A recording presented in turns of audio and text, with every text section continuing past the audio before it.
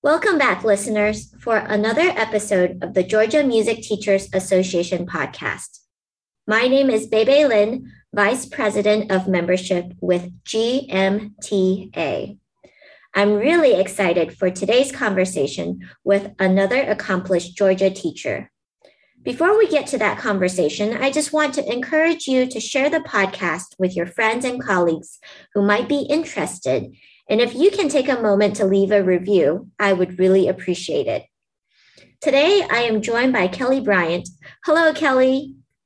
Hi, baby, and thank you so much for having me today. Oh, I am excited to talk to you. Let's get started with a background question. Tell me about what you do and how you got to where you are today. Great. Well, I am a professional flutist here in Atlanta. I moved to the Atlanta area in 1993 after completing my bachelor's and my master's at the University of South Carolina. And my husband now at the time was my boyfriend and is a high school band director, or actually just retired from 32 years of high school band directing. So we met during our master's degree and we moved to Atlanta. I started a small private studio. Actually, it started small, ended up much bigger, while I was taking professional auditions and freelancing. Obviously, I moved from Columbia, South Carolina, so I was already playing in several regional level orchestras at the time. Where I am today is artist in residence at Kennesaw State University, where I'm one of a few flute faculty there. And I've been there since 2017. Yeah, so I'm the newest member of the flute faculty there.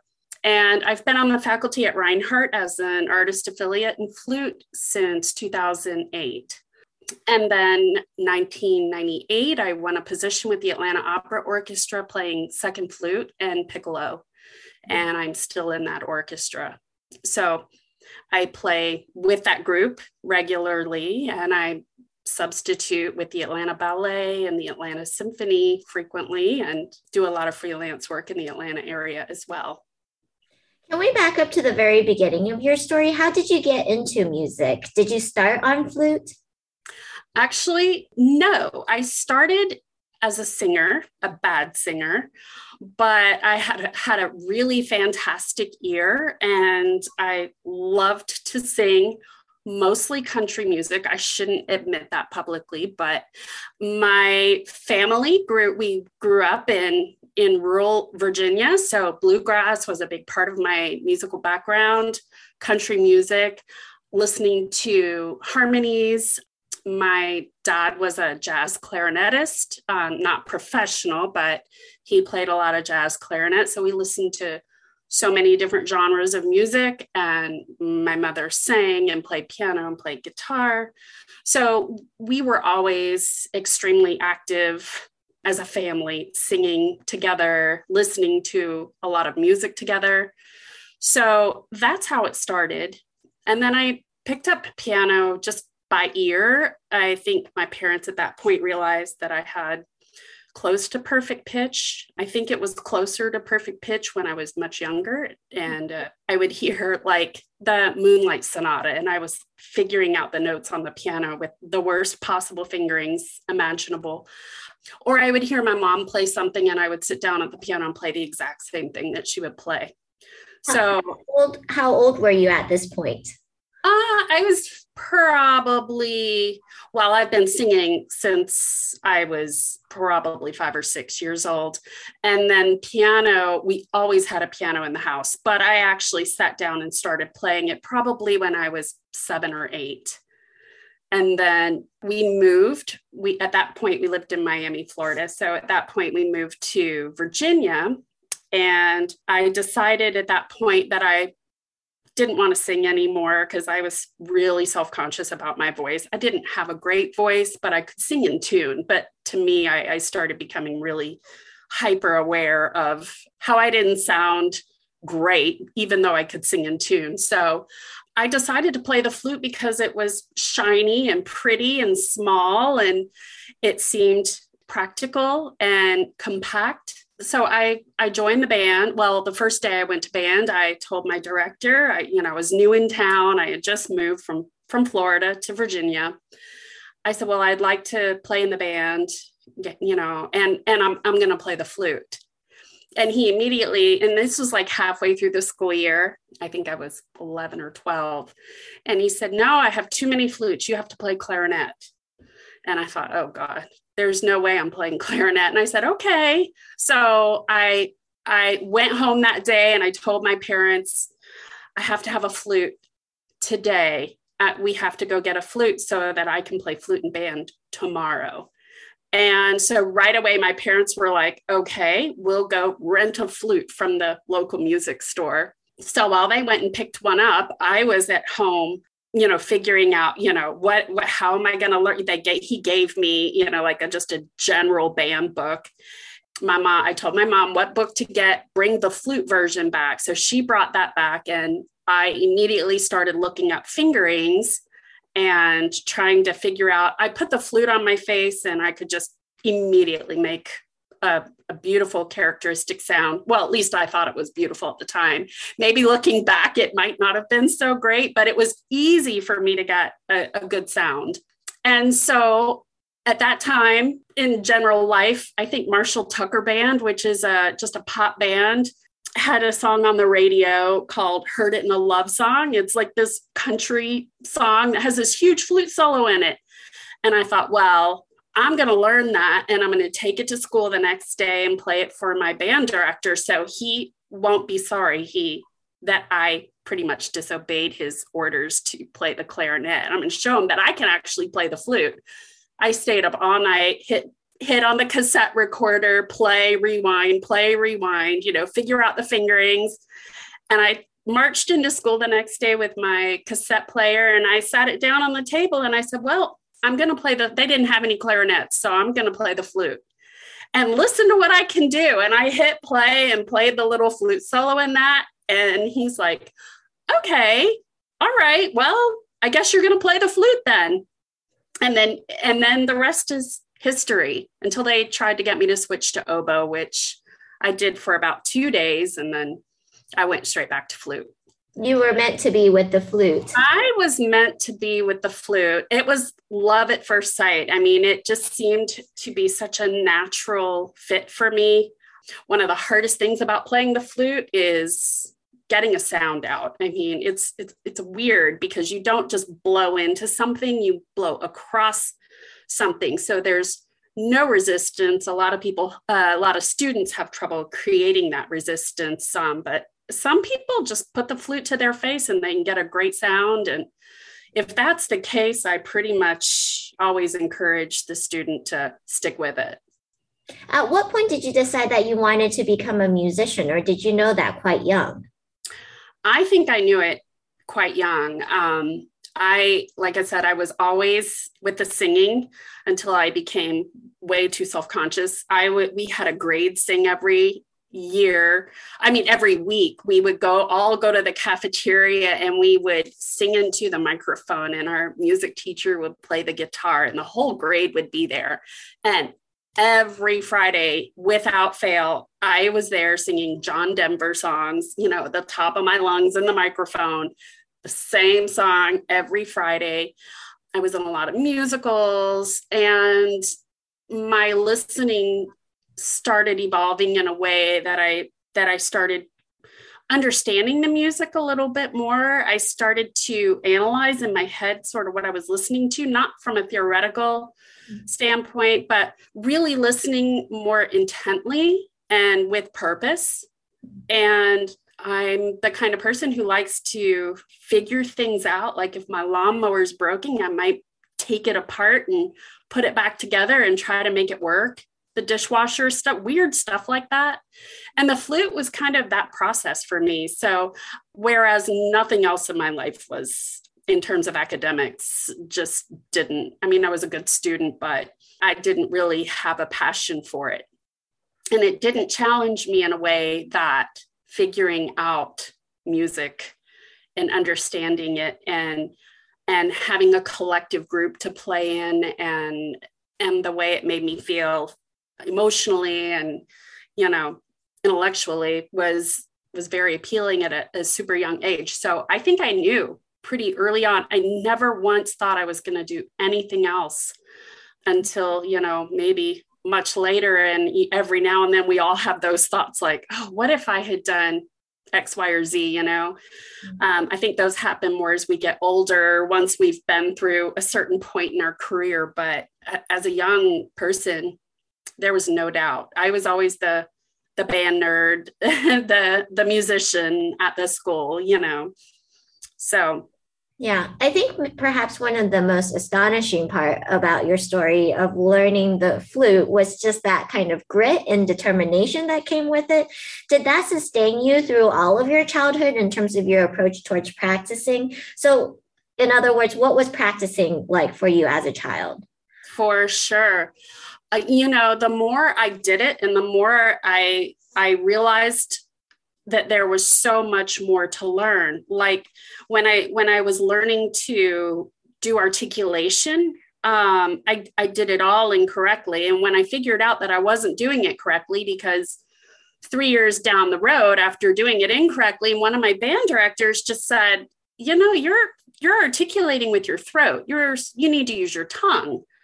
And I was like, oh, really? At that point, I had never had private lessons. I was pretty much self-taught. And in band directors are so busy, teaching every instrument simultaneously. So because I was producing a beautiful sound, they didn't pay much attention to me. I was already reading notation really well and way ahead of students in my class. So I started to realize when I would go play for my band director and he'd say, yeah, this is, no, you have to tongue this way. And I was like, okay, well, I'm going to work on that. And then he would say, and your hand position is not working well for you. You need to extend your right hand. I'd go home and I would just relentlessly try to change all those habits and figure out what I was doing that I shouldn't be doing. I bought books. I read tons of books. So just pedagogy, just even at a young age so that I could teach myself. So I was always in the workshop, so to speak. It's like hay in a barn that needs to age. And that was me. I practiced religiously. It was a passion for me. I wanted to learn my scales right away. I wanted to learn the full range fingerings right away. That was done in weeks because I wanted to have the tools that I needed so that I could play. I had recordings that my dad, like I was saying, my dad played the clarinet and we had Galway recordings. We used to listen to James Galway on the Tonight Show. So I had Galway recordings. I had Rumpel recordings of the Mozart concertos, didn't have any of the music. And of course we didn't have IMSLP back then. So I wanted to learn those notes so that I could pretty much play those concertos by ear or play whatever James Galway was playing. I was determined to figure it out. And then right around junior high, I started with my first teacher, not on a very regular basis because she was quite far away, but I started with a teacher near my hometown who really just basically played duets with me. I started working on some flute literature. And that's the first time that I actually saw flute literature, like a Handel sonata on paper. I'd heard them and I could kind of play them, but I actually saw the notation. And then from there on, it just went very quickly. And I was obsessed, like more, I need to do more. So practice, my parents usually had to tell me to stop. I used to lock myself in the bathroom. I guess because the acoustics were really good in there and stay for hours and hours and listen to recordings and take the needle back and try to figure out how to play whatever I was listening to. So never did they have to encourage me to practice. Mostly it was telling me to stop.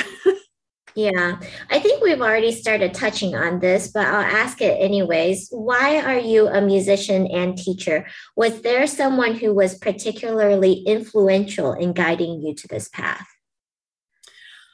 Well, I think I wouldn't say that there's anyone in particular that guided me to be a teacher, but I think without their knowing that my parents really helped me to develop my ear at such a young age by listening to music and to be open to all kinds of music instead of being, like, oh, I won't listen to that. I could see value in learning harmony by listening to the Oak Ridge Boys. I mean, have you ever even heard of yeah, right. So bluegrass is very virtuosic playing on banjo and guitar and mandolin. And now, like, we recognize those instruments as legitimate instruments. I mean, Bella Fleck is like one of the most amazing banjo players on the planet and can play a Bach partita like nobody's ever heard.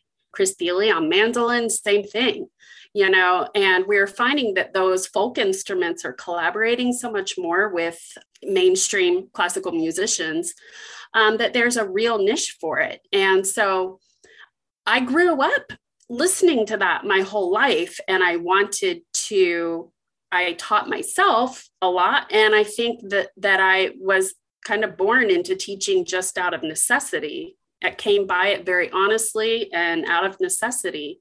By the time I was in high school, I had a private studio. I was teaching middle schoolers how to play the flute. And by that time, I'd sort of figured out what I was doing incorrectly and could kind of use some of my knowledge to start some beginners so that they wouldn't have the same bad habits that I started with. And then all through college, I taught in the community school and then as the graduate teaching assistant. And then my path, really started to develop as a teacher. I don't know, I guess it's just right there in my soul and my heart and how I just grew up. And it's been a huge part of my career, probably the biggest part. Describe your journey as a teacher. How have you changed? Who or what have been your key influences? As a teacher, like I said, I started teaching middle schoolers and some high schoolers when I was in high school, and that progressed into teaching in college and the graduate assistantship. Then with the graduate assistantship, I started teaching more pedagogy because I was training future high school band directors. I was teaching the flute methods class. So I had to teach, a bunch of people who really didn't want to play the flute, but they needed to learn how to play the flute. And that was a completely different approach that forced me to really simplify my practice and know the pedagogy inside and out so that I could explain to them how to teach it to their future students. Some of the students in that class and moving forward in my life have really struggled trying to teach the flute. It's a very hard instrument to teach, probably the hardest one. For the reasons I mentioned before, it's just hard to get a sound and it's very awkward to hold the flute for most people. It's not a symmetrical, balanced, comfortable instrument to play at first. Feels extremely awkward. So I taught all through college. And then when I moved to Atlanta and I needed to establish work in addition to my playing, I immediately went out and started hustling at local high schools. And like I said, my husband was a high school band director. So I immediately built up studios and at all the high schools in the area. And then that evolved into my first college teaching position was at Clayton College and State University, which is in Morrow, home of Spivey Hall. So that was my first college teaching position. And I was there for a number of years. And then I did a 1-year position, I think it ended up being a 2-year interim position at the University of Georgia, not long after I finished my master's. And then now I'm at Reinhardt University and also at KSU. And then I have a small private studio, but right now my focus is more on my college age students. I do love to teach younger students. They're so impressionable. They'll do anything you tell them, which is just the best thing ever. So I love getting younger students, definitely open to building that up again when I have time. But yeah, it's kind of evolved into close to full-time career teaching wise. Yeah. So let's sit on this topic of teaching a little longer. How do you approach teaching and what is your teaching philosophy? I feel like I have a very open approach to teaching. I think the expectations for students nowadays are so much greater than they were when I was in school. When I was in school, AP stuff just really wasn't a thing. There wasn't so much pressure to get in college. I mean, people did go to college, but you didn't have to have, 20 APs on your transcript to get into some of the best schools. I feel like it's important as a teacher to be able to recognize trends and how life has evolved. Even when I started teaching almost 30 years ago, life was different then. There were APs and stuff, but kids didn't want to do band and baseball and all these things. Now kids want to do all of those extracurriculars, plus they have an extremely heavy academic load. So I want the students to come to me and meet me where they are, and I build from there. Mm-hmm. Some come with a lot of skills. Some come with real natural technical ability, but don't have a very characteristic sound. And then some come with the opposite problem. They have a beautiful sound and not a lot of great technique. They're doing wrong fingerings. They have, all kinds of issues. So I think it's important to recognize where the student is and how you can build them from there, from the foundation up. I think it's important to recognize how students learn and how to treat them as an individual. My syllabus for both universities is a very broad syllabus because I don't believe in a one size fits all at all. I think one size fits all is the death of all of us. So I'm constantly listening, I'm evaluating, I'm prescribing, much like a doctor. Oh, today we need to address this infection you have, and we need to make sure that this week we are focusing on X, Y, and Z. I think it's important to be open and recognize where that student is at the time. Of course, I have a curriculum. I have expectations. We do exercises, we do finger exercises, we do tone exercises, technical studies, repertoire. But I think it's really important to know when to lay off a particular aspect of a lesson because a student might not be in the right headspace for it at that moment. As teachers, we need to recognize where these students are both mentally and physically and what's going on in their life and make a quick judgment as to how we're going to approach that lesson that day. So a lot of good people skills, a lot of reading skills, and then we go from there. Earlier, you mentioned the phrase characteristic sound in the context of someone might come in with great technique, but might not have a characteristic sound. How do you approach that? How do you teach someone to find their characteristic sound? Because I think sometimes we can use phrases like that and it can seem so mysterious. It is mysterious and it's super hard to teach that because a lot of times if the student doesn't recognize that that's not the sound that they should be going for, then it's hard for them to really make a change. So I would say a characteristic sound needs to be free of interference. It needs to be full and beautiful, much like when you're trying to pull a sound out of a piano for a particular, let's say a Debussy, you're going to play Debussy differently than you play Schumann, right? It's a different sound, but the basis of the sound, we want it to be whole. We want it to be pure.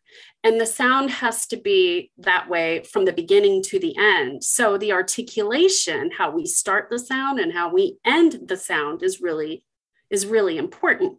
So it's teaching the student what that is. What does that sound like? And at this point in our lives, we have access to so many amazing recordings online, YouTube.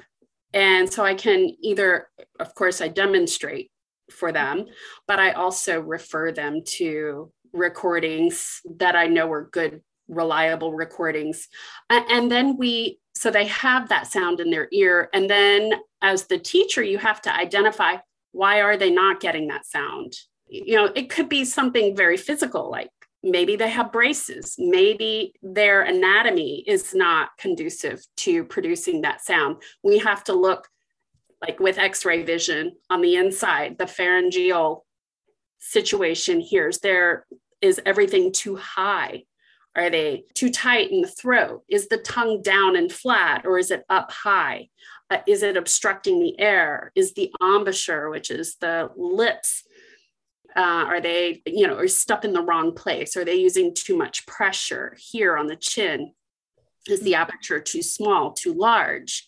There's so many physical things, and this is why you have to have so many tricks in your tool bag so that you can really try. And sometimes it's extremely physical, where I'm in their face and I'm moving the head joint in and out, this way, that way, and we're working on exercises that strengthen some of the muscles, the fine muscles here in the face. And so it's a very complicated subject to address.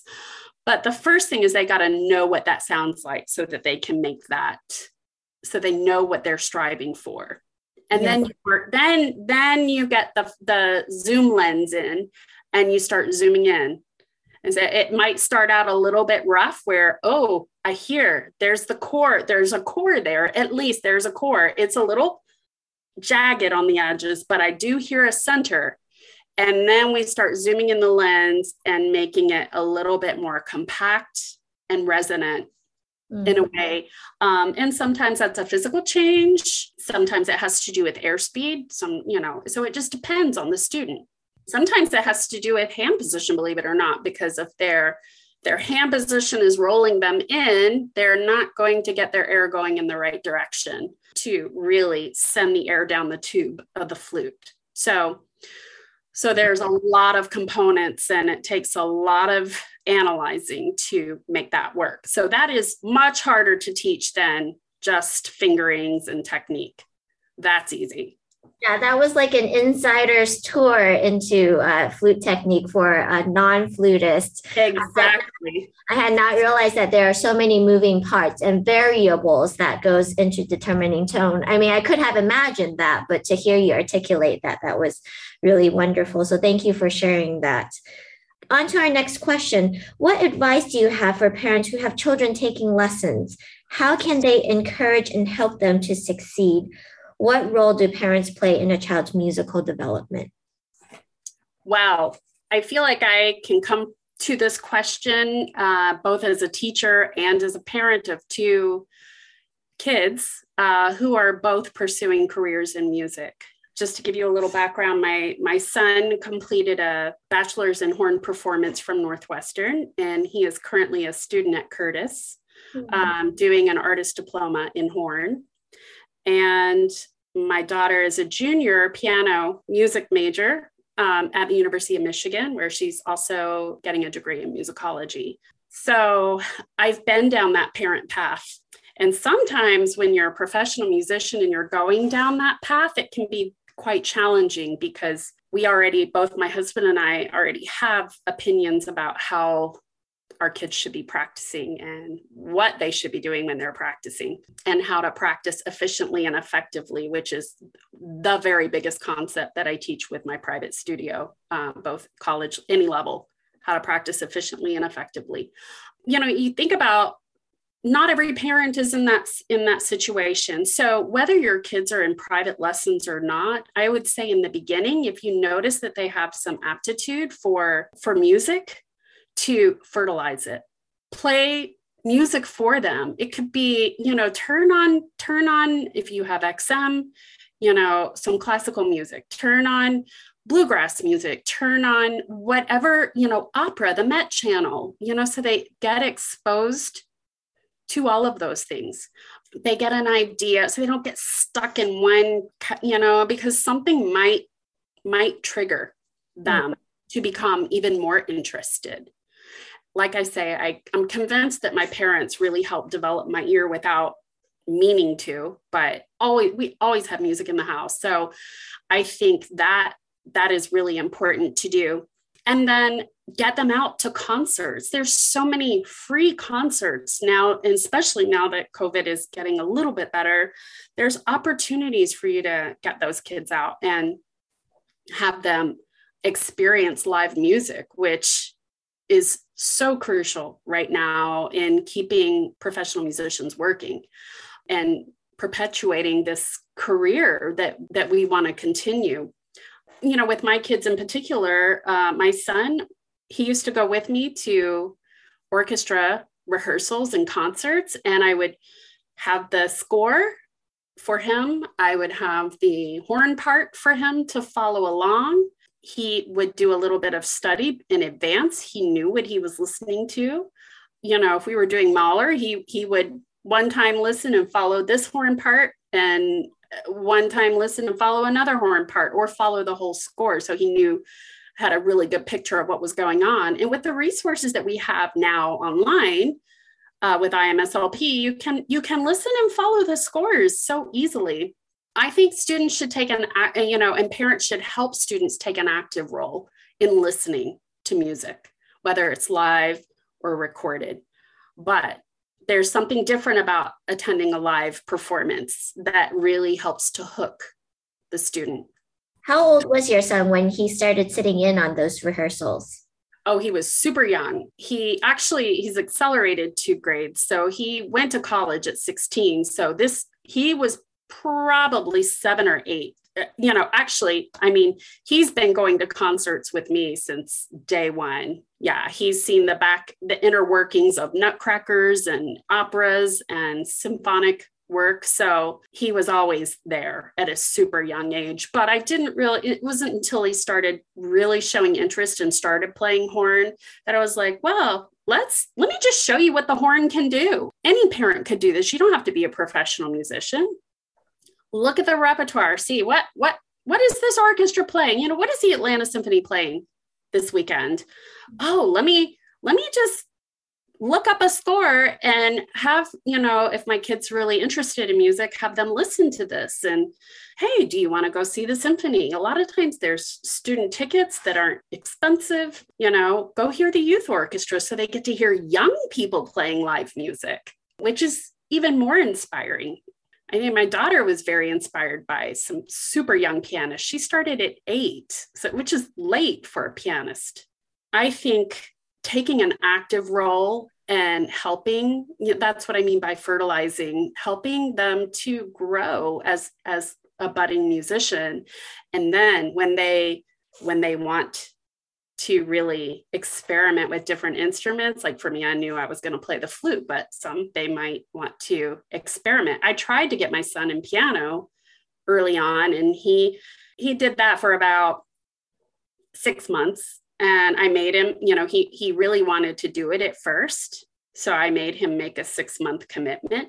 And after that 6 months, he was done and wanted to play something else. So when we went to horn, I forced him to make a much longer commitment because I am a firm believer in don't let your kid just quit so easily. I see it all the time. You know, something gets hard and that's it, they're done. You know, if it were easy, everybody would be doing it, right? That brings up an interesting question for me. You know, as a pianist, I get a lot of parents asking, you know, my kid wants to learn the piano, but I don't want to spend the money in buying the piano until I know that he or she is going to stick with it. And so what is your advice as a parent that has gone through that, had a kid start in it and then switch to a different instrument? What would you tell someone who is finding themselves in a similar situation now? Right. So with regards to piano, because that's a big instrument and it's not as simple as like, oh, if I don't like the flute, I can rent it for 6 months and then switch to something else. But we were lucky. We always had a piano in our house. Like I said, just the one that was in my house when I grew up, I brought with me. So my kids were always kind of banging on it. But I like to tell parents that, you know, this will require a minimum commitment of 1 year.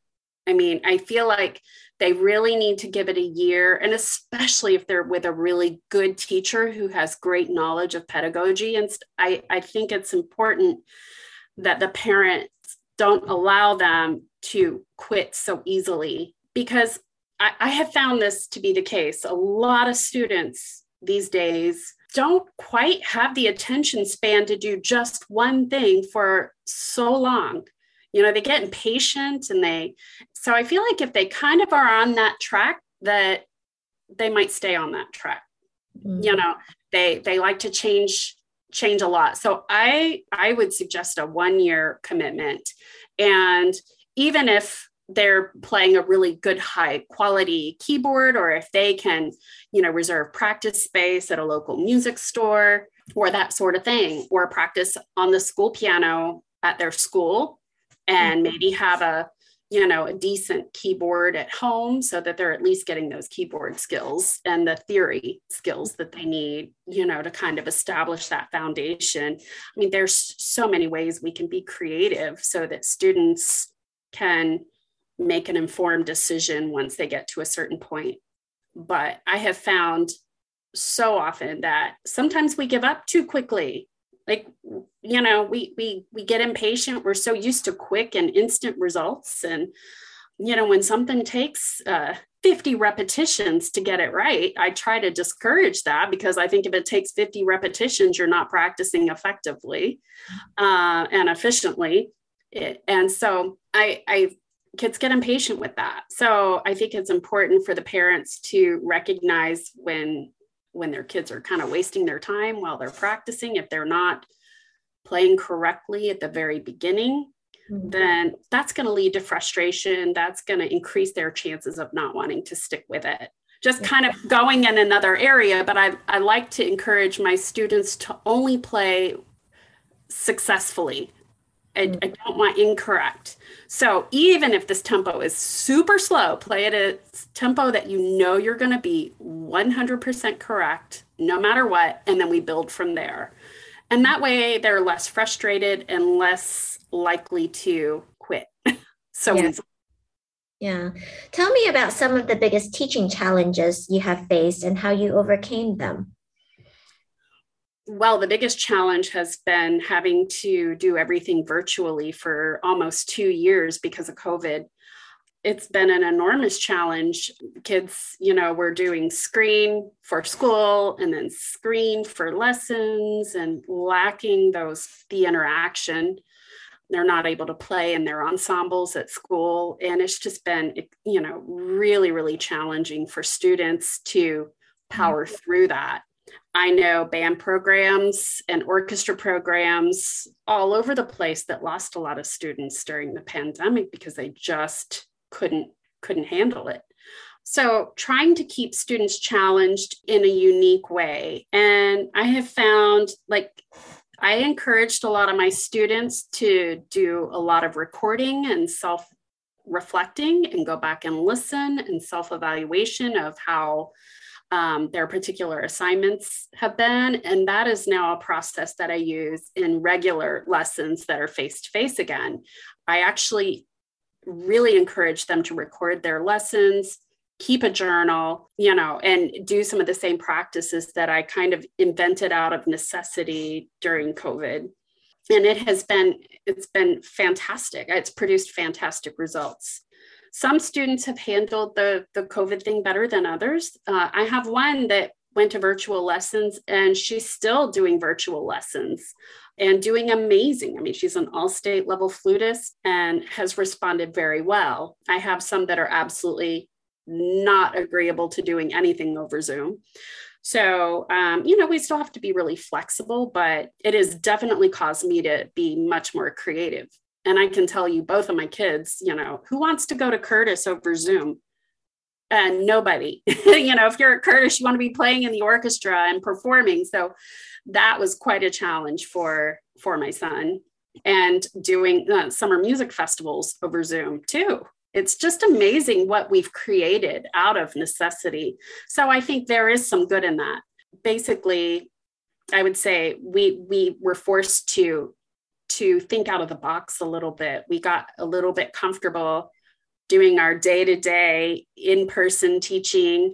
And now it's like, wow, we have to be really resourceful and creative so that these students continue to grow like they need and improve like they need to. Yeah, I'm curious, since you are in the band world with your husband being an educator and everything, do you get the sense that band has recovered and rebounded from the COVID pandemic, and students, have they come back? Have they rebuilt? It's rebuilding. Recruiting is still, I will speak, for colleges, recruiting is still a little bit tricky because a lot of us are very, very hesitant to still go into public schools.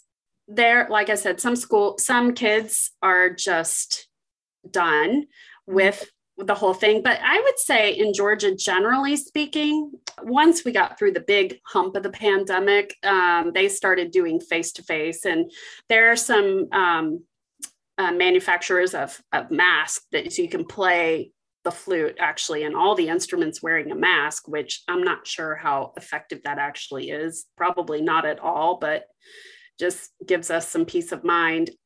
And a lot of schools have honestly just carried on like nothing's happened. So I'm sure there are some numbers where it's gone down quite a bit, but in some where it's been quite robust, and people are so ready to have that human interaction and play in ensembles again that I expect it's going to go up now that we're getting over the hump. Great. Thank you for that word of hope. This is our very last question. What aspects of your life and career as a musician has surprised you? How does it measure up to the life you envisioned for yourself as a young musician? Well, I envisioned myself doing exactly what I'm doing now, at least before COVID.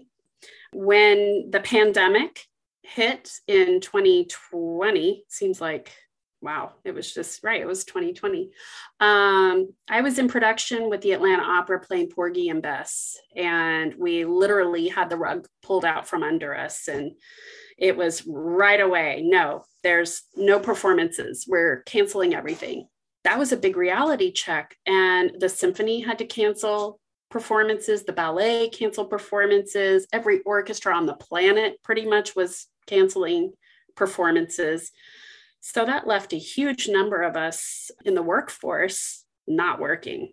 That was our bread and butter. Obviously, I'm thankful that I was able to teach still and maintain my teaching in my studios throughout that process, but it was a big hit financially. But out of that grew super creative leadership at the Atlanta Opera. I'm so proud of their thinking out of the box. In October, during the pandemic of 2020, they created what they call the Big Tent series. So we staged 2 operas on the baseball field at Oglethorpe University under a circus tent, and worked very closely with Carlos Del Rio, who's with the CDC on COVID protocols and guidelines. The orchestra was in one tent and the singers were in another tent, and everything was open air opera. And we staged 2 productions that were kind of running simultaneously, one every other night. So we had a different cast for each production to minimize transmission. And I believe that we were able to successfully pull those productions off without any COVID infections in the height of the pandemic, which is just remarkable. I mean, I think there were more than 4,000 people in attendance to the Big Tent series. And it was so innovative that other opera companies and performing groups all over the country were like looking at us like, wow, this is really amazing. You know, we didn't just sit at home and not play. And so out of that grew a big series that they've decided to continue because it became such a big hit with the Atlanta community, which really stood behind the organization. So out of that, we were able to scrape by and get a little bit of work during the pandemic. It employed a lot of really talented local singers in our Atlanta community that were singing all over the world and were currently sitting at home. It employed a lot of musicians, a lot of scene director, scenery, wigs, costumes, tech.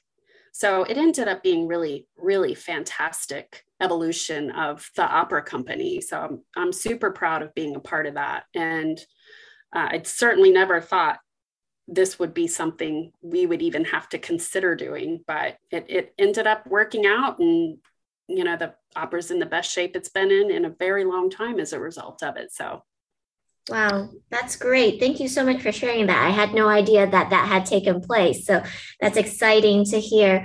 Well, thank you so much, Kelly, for this conversation. It's been a delight hearing your perspective as a flutist. You're our very first flutist interview on the GMTA podcast. And so I've really enjoyed listening to your story and your perspective. Thank you so much for your time, and thank you for your openness in sharing with me and our listeners. I wish you happy teaching and happy students.